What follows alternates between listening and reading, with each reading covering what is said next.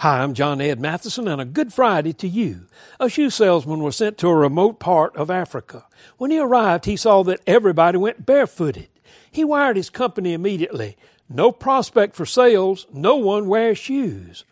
Later, another company sent a salesman to the same area. He immediately sent a telegram to the home office saying, "Great potential. No one wears shoes. Send immediately 10,000 pairs." Now, the same situation, but two people saw it differently.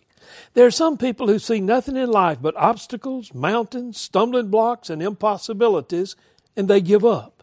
There are other people who are in the same environment, but they see nothing but unlimited opportunities and possibilities.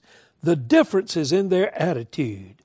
Have the attitude today that will enable you to become powerfully inspired, to conquer mountains and overcome defeats and disappointments and difficulties. Have that attitude.